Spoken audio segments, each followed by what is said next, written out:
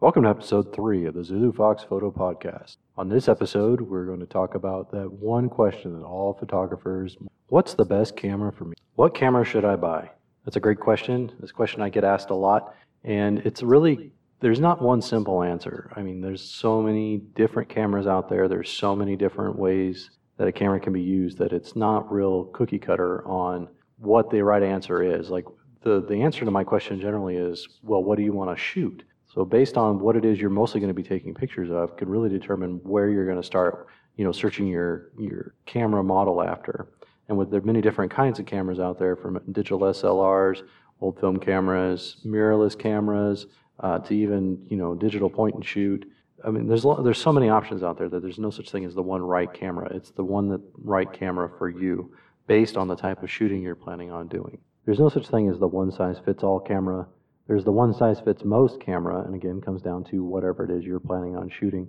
And then a couple other factors too, like what is your experience level in photography? What do you hope to do with your photography? Do you want a camera you can grow into as your skills get better? Do you want something that meets your needs where you're at right now for just simple, photo shoots or taking pictures of the kids for birthday parties? Or do you plan on doing commercial work? Do you want to shoot landscapes? Do you want to shoot portraits? Do you want to shoot product photography? Do you want a camera that does video also with the new digital cameras? I mean, that's obviously something a lot of people consider. If you want to just have one tool out on the road with you where you're doing video and stills, a lot of the modern digital DSLRs and mirrorless cameras are great at video also. You don't need a dedicated camcorder and a dedicated camera to do both types of production. So a lot of times it can be really advantageous to have a modern DSLR that can have the autofocus points so you can do run and gun video style like vlogs that you've seen on YouTube and still be able to take pictures while you're out also. So those are definitely things you need to consider. It's, again, just what do you plan on doing with the camera? And then you can really start to narrow it down to what type of camera you want to buy or what type of camera would be best suited for your type of photography. And since film is a big part of my workflow, I get asked often for people who want to get back into film or start shooting film, what camera I would recommend. And I usually ask them, like, what's their comfort level with photography in general, not so much the taking pictures, but the mechanics of taking a picture, the exposure triangle, how well you understand shutter speed and aperture and ISO and how those three things play together to get a properly exposed picture. Because a lot of older cameras, I'm talking like late 60s, early 70s, well, and obviously way older than that, didn't even have so much as a light meter, so it's completely up to the photographer to decide how they want to get the picture exposed. And then as you get a little bit into the mid-70s, you start getting match needle meters, so at least the camera kind of helps you out a little bit if it's working. Now, these older cameras, the meters have quit a long time ago. And so I want to make sure that the person understands what it is they're really getting into. It would be the same as if you were trying to talk to a new driver about what kind of car they want, whether they want a stick shift or automatic. Depends on how much you want the camera to either help you or do for you. When you start getting those late 70s, early 80s cameras, you find a lot more automation, stuff like automatic exposure based on shutter priority or aperture priority, where you set one of the options, like aperture or shutter. So shutter priority, you set the shutter speed and the camera picks an aperture for you, or aperture priority where you pick the aperture and the camera picks the shutter priority, picks the shutter speed based on your ISO, of course. And again, with shooting film, you have as much latitude as you do with a digital. You pick an ISO, your ISO is limited to what's on the film, or you can push it or pull the film also, but that's a whole nother podcast on pushing and pulling film. So anyways, if you're really comfortable with the picture taking experience on how you meter for light, how you adjust for light, then the world's pretty wide open on film stuff. If you're really new to shooting film, I really recommend to somebody to get something that's got one of the automatic modes, an aperture priority or a shutter priority. An example of a shutter priority camera, a really good shutter priority camera, is the Canon AE series. So the AE1, the A1, and the AE1 program all have, well, the AE1, yeah, so the AE1 and the AE1 program, the A1, all have shutter priority. It starts at the AE1 with a shutter priority, and you basically set the lens to automatic, and the camera picks the proper aperture for you based on the exposure. The A1 and the AE1 program offer more shooting modes, where the AE1 program has a program mode, which means the camera does everything for you. It selects the proper aperture, it selects the proper shutter speed based on your ISO and the available light and the aperture range of the lens that's on the camera. The A1 You can select between the two. It has an aperture priority and a shutter priority mode. The AE1 program, to go back, also can just operate as a regular shutter priority camera, just like the AE1. It just gives you that extra program level of automation to help with your picture taking. And so it's a nice thing to have, and it's a great way to start getting introduced to film, where you can take some of the guesswork out, where you can really work on just taking pictures and getting used to how film looks, how film feels, what shooting with film really looks like. And there's nothing wrong with shooting in program. People tell you got to go all man, but I don't believe in that for a minute. You shoot what you're comfortable with. The camera will adjust to you. It's just a tool. So I basically just summarize it with this. Whatever your budget is for a camera, as far as a film camera goes, find cameras that fall within that range. The great thing about film cameras is you can find really kind of rough-looking models of high-end cameras that'll be in your budget versus like really nice examples of kind of lower-end, less expensive camera also. So it kind of just depends. Once you find the feature, you can just go in there and go. And that's kind of a nice flexibility that buying used film cameras gets for you. When somebody asks me for help buying a digital camera, I usually it's the same thing I would tell them, people, like if they wanted to buy a new laptop, like basically decide what your budget is and buy the most expensive camera you can get in that range. And again, camera and lens. If you drop all your money on just a body-only camera, you're going to really have a hard time without a lens. So maybe I'll clarify that a little bit. Buy the best camera and lens combination you can get within your used market's great for digital cameras. You can find some low shutter count models that'll work just as good. Go a couple of years back. The cameras are just as feature rich as the ones now. New cameras are coming out every year, so the companies do a lot of statsmanship to really up the reason why you should upgrade your camera every year. And a lot of times for most people, the changes in 5 more megapixels is not going to make that big of a difference. So buying a 5 or 6 year old camera and being able to put some really quality glass in front of it will do you a lot better in the long run than spending all your money on camera body and maybe a kit lens or an amateur level lens versus a pro level like the Canon L series. You'll do much better spending more money on glass. The glass also holds, when I say glass, I mean the lens. When you buy a lens, if you're buying good lenses, good professional quality lenses, you will get your money back out of them should you want to sell them later on. Your body's just going to continue to depreciate in value over time. I mean, the camera body I shoot right now, I bought new almost 2 years ago, and to buy it now, I can get it for $300 or $400 cheaper. But the glass that I would put in front of it costs almost as much as it did when it. So this will bring me into my next point, which is what is it you plan to shoot? So if you're going to mostly be shooting, I don't know, your kids, like snapshot kind of work, you just want something that's going to document, family events or life events better than your phone will, because cameras, real dedicated cameras have a better dynamic range, which means the pictures look a little bit better. The pictures have more depth to them, and it really comes down to sensor size on digital cameras. Even a cheap digital camera is going to have a bigger sensor than what your cell phone is going to have in it, which means that much more information makes it to the camera, and therefore you end up with a lot better picture. And so if you're just going to shoot, family stuff, definitely stay low end. Maybe do a point and shoot camera or a basic mirrorless, and you'll be more than happy. You will see a huge improvement over what comes out of your phone versus what comes out of a low end, and I use the term low end loosely, digital camera. Even the bridge cameras that Canon and Nikon and those guys put out, where the lens is fixed to the camera, but it's a versatile, usually telephoto lens. It gives you more options on zooming than you would with your cell phone, and those cameras produce great pictures. I wouldn't shoot anything professionally with them, but that's your choice. It's nothing saying they couldn't do it. You'd just be very limited in what you can do based on the lens that's attached to the front. Still, point to take home is that it will be better than your cell phone. And then another great starter camera is the Sony a600, I believe. It's a good introduction to the mirrorless system. And a mirrorless just basically means the difference between a DSLR and a mirrorless camera is that when you're composing shots on a DSLR, you're actually the light's coming in through the lens, it's hitting a mirror, it's bouncing up into a prism, and then going to your eye. Where the mirrorless system takes that piece out of it. So the other advantage is you have a smaller camera body. You have to accommodate the prism and the mirror box in order to make the pictures. You're basically looking exactly on the screen as to what the camera sees all the time, and a shutter closes in front of it in order to expose the frame. So It's a smaller system, it's a lighter system. So if weight is something you're concerned with, like you're used to just carrying around your cell phone and you don't want a big bulky camera, mirrorless is a great way to go. And I've recommended that to a bunch of people that normally shoot cell phones and they're looking to go a little bit better. And that Sony a600 is a great way to get into the system. And Sony Glass is great. The cameras are great. The a600's a really well-selling camera, so you can find lots of help on any settings or questions you might have. And then going past the mirrorless, like I mentioned on the DSLR systems, your basic Canon like T6i, T7i, whichever they're up to now, here in the spring of 2019, actually winter of 2019. The T7i I think is the top of the amateur level Canon cameras. You get the full advantage of having lenses you can swap out. Again, I'll go back on that Sony a600. You can also swap out lenses on that one too, which gives you that much more flexibility on what you're shooting. So if weight's not as much of an issue, the T6i is still a really lightweight DSLR.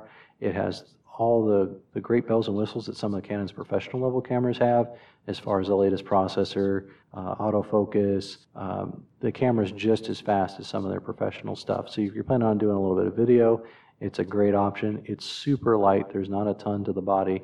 So it's another great system to get into. If you want to step up a little bit, Canon 77D, which is what I shoot, it's kind of a mid-range camera. A little bit heavier, has a little bit more features than like the T7i. And then up from there is the Canon 80D, which is their almost top of the line crop sensor camera. Top of the line would be the 7D, and those are the Canon crop sensors. Nikon has a range of crop sensors too. I'm just not as familiar with the model numbers to tell you here which one's which. I'm sure one or two Nikon guys who might listen to this eventually will tell me that I'm completely out of my mind. But either system, it just kind of depends on what you want. I will say one of the advantages of getting into the Canon's range of aftermarket lenses, so you can get really nice lenses for cheaper from not Canon. And so that's kind of something to think about if price is a concern as far as getting new glass. The Nikon system is great because any Nikon lens pretty much ever made fits every Nikon camera. I could theoretically take the 50 millimeter I have on the front of my Nikon F3, which is a great film camera, and stick it on the front of a brand new D850 and shoot pictures with it. I mean, obviously I'll have to do a lot more manual stuff like selecting the aperture and manual focus, but the fact that you can go back into Nikon's range of really great lenses is kind of a nice point. The Nikons also tend to be a little more expensive than the Canons, but again, it's that budget thing. If you have the budget for it, go ahead and buy it. Just buy as much lens and camera as you can get, and those cameras will serve you well for several years. So there's really no bad cameras out there. It's just a matter of how it feels to you, how it works for you, if it fits your workflow and what you want to do. So then that will bring us to our next point. Where do you go buy a camera? Depending on the kind of camera you want to buy, I mean, there's lots of great places to get them. Amazon, obviously, Best Buy, any of the big box stores carry, a pretty decent range of cameras. Obviously, a more dedicated electronics retailer like Best Buy will have more in the way of digital cameras. I know like Sam's Club and Costco offer digital cameras, but their range is kind of limited. Amazon, of course, you can buy anything there. eBay, you can buy brand new from eBay, or get a camera that's a year or two old or has been refurbished by the manufacturer, and that's a great way to get into the system also. Another place you can look, obviously, is to try and see if there's anybody selling their gear on Facebook or Craigslist. Like we talked about in the last podcast, it comes down to film cameras. There's tons of places to buy them. Also, eBay, obviously being the most expansive collection of used film cameras, and then to like Etsy and Facebook Marketplace and Craigslist. And if you give last week's podcast to listen to, I covered a lot more on buying cameras there and things you should look for and keep in mind. With brand new cameras, you don't have as much of that. Usually it's just you're buying brand new out of the box. They have warranties, usually pretty generous returns from the store, so if it doesn't really work out for you, it's easy to take back. It's definitely a good time to buy cameras. It's just a matter of if the right camera comes along that fits the kind of work that you want to do and whether or not that camera. So like I touched on earlier, it just kind of comes down to what it is you want to shoot. If it's snapshots or landscape or, whatever you want to shoot whatever you want. The secondary part of it you look at is whether you want photography to be a hobby. It's just something you do for fun on the side, nothing special, nothing for money, versus trying to make money. Obviously, you'll approach what camera you buy for shooting commercially, and I mean commercially as in you're taking pictures for money on a regular basis. And you're going to want to definitely look into what it is you plan on doing with it. Like a bridge camera wouldn't be great if you, because you're pretty limited. So the type of shots. So definitely a mirrorless, a mid-range to higher end mirror or DSLR system is going to serve you better than a point and shoot per se.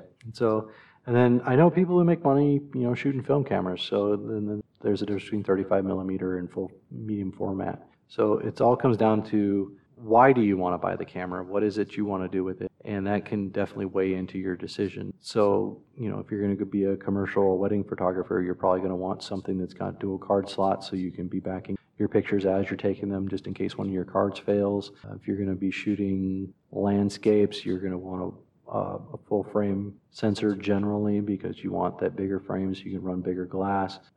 But there's nothing saying you can't shoot landscapes with a micro four thirds either. So, and that'll be another podcast we talk about in all the different. So yeah, just think about what you want to do with your camera.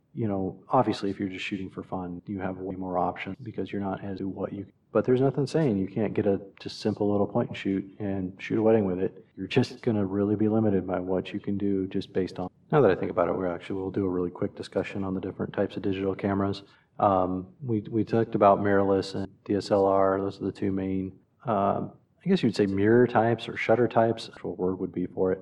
But there's different sensor sizes that you'll see out there on digital cameras. They're the predominant ones are micro four thirds, APS-C, and full frame. And then there are some medium format digital cameras out there, but they cost more than both of my cars put together, so I won't. But it just basically depends on the 35 millimeter film frame being the standard, and that is a full frame digital camera has the same sensor surface area as a 35 millimeter frame of film. And so it goes down from there. When you have an APS-C, it's a crop sensor camera. So basically you have to take whatever the focal length of the lens that you're shooting in, multiply it by 1.6 for a Canon anyways, and that gives you your equivalent focal length. So a 50 millimeter becomes a 72, 73 millimeter lens. So you actually end up getting a little bit of zoom out of your camera, which can be nice because if you're buying a crop sensor and you're shooting telephoto, you actually get a little bit more out of your telephoto lens than you would on a full frame. And then there's also micro four thirds, which is even smaller than the APS-C type sensor, but still bigger than the camera that's in your cell phone by far. And so any of those sensors are going to work really well. And it comes down to a weight consideration. Once you start getting into those bigger, fuller frame cameras, you're carrying around way more camera to accommodate that sensor. So a Canon 5D Mark IV is going to be bigger than a Canon 80D, which is going to be bigger than a Lumix G9, which is a micro four thirds camera. So if weight's a consideration, if you're going to do a lot of landscape and you're going to be out hiking and you don't want to carry a literal ton of camera equipment around, micro four thirds or a crop sensor is probably going to be the way you want to go, or definitely a mirrorless, because you have way less moving parts in a mirrorless camera. One downside to mirrorless is that since your view through the viewfinder is a screen and on the back is a screen, your battery life tends not to be as good as it is with a DSLR, but I think they're getting now with mirror be pretty on par with each other, that the fact that it's running a screen all the time isn't that big of a deal. And to go back to on the film cameras, it comes down to how much automation. The newer the film camera, obviously the more automation is going to be versus the older cameras like late 70s or early 70s versus late 70s. Even that's a big jump on how much automation is provide. If you want something that doesn't need batteries and you can go out and just shoot pictures all day and the only limitation is how much film you can carry with you, then early 70s cameras are great. But if you want some of those aids like aperture priority, you're going to have to shop for something a little bit, and I use this term loosely, newer.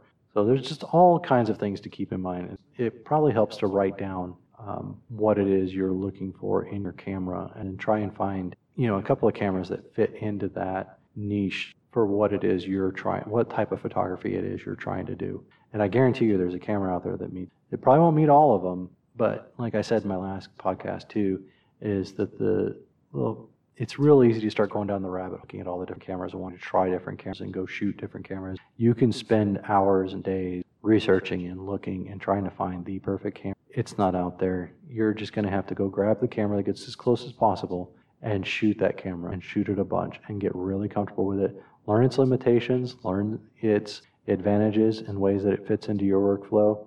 And sometimes you might just be wrong and the camera just doesn't work for you, but I'd be really surprised if you found a camera that didn't fit your workflow altogether. you can adapt pretty quickly to whatever piece of equipment you've got going on. So don't be afraid to go out and buy the camera that you want. And again, it comes down to personal preference, and there's no right camera. There's no one answer. I can't sit here at the end of this podcast and be like, you need to go buy this camera because that camera doesn't exist for you. I can give you some ideas, and I can probably lead you down some trails of cameras to go look at based on what it is you want to do.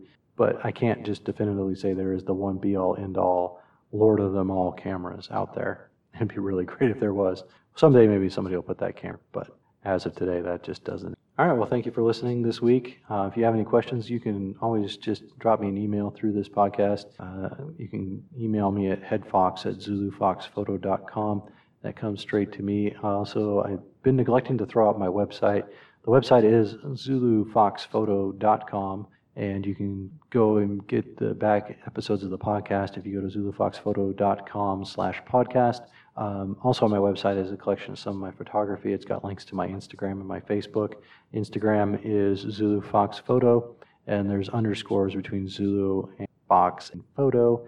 And on Facebook, I'm at Zulu Fox Photo. Also on Etsy is Zulu Fox Photo. And that's going to be it for us this week. I really appreciate everybody tuning into this podcast. Those of you who have taken the time to listen, I really appreciate it. It means a lot to me just to see even 2 downloads. So if you're out there listening, I just know that I do appreciate it, and I'm glad that I'm not just speaking to hear myself speak. So wherever you get this podcast from, if you could leave a review or 5 stars, whatever the system is, wherever you get the podcast, I would really appreciate it. And again, if you have any questions, just feel free to drop me a line. I'd be happy to answer them. So until next week, this is Mike with Zulu Fox Photo, and glad you could listen. Have a great week.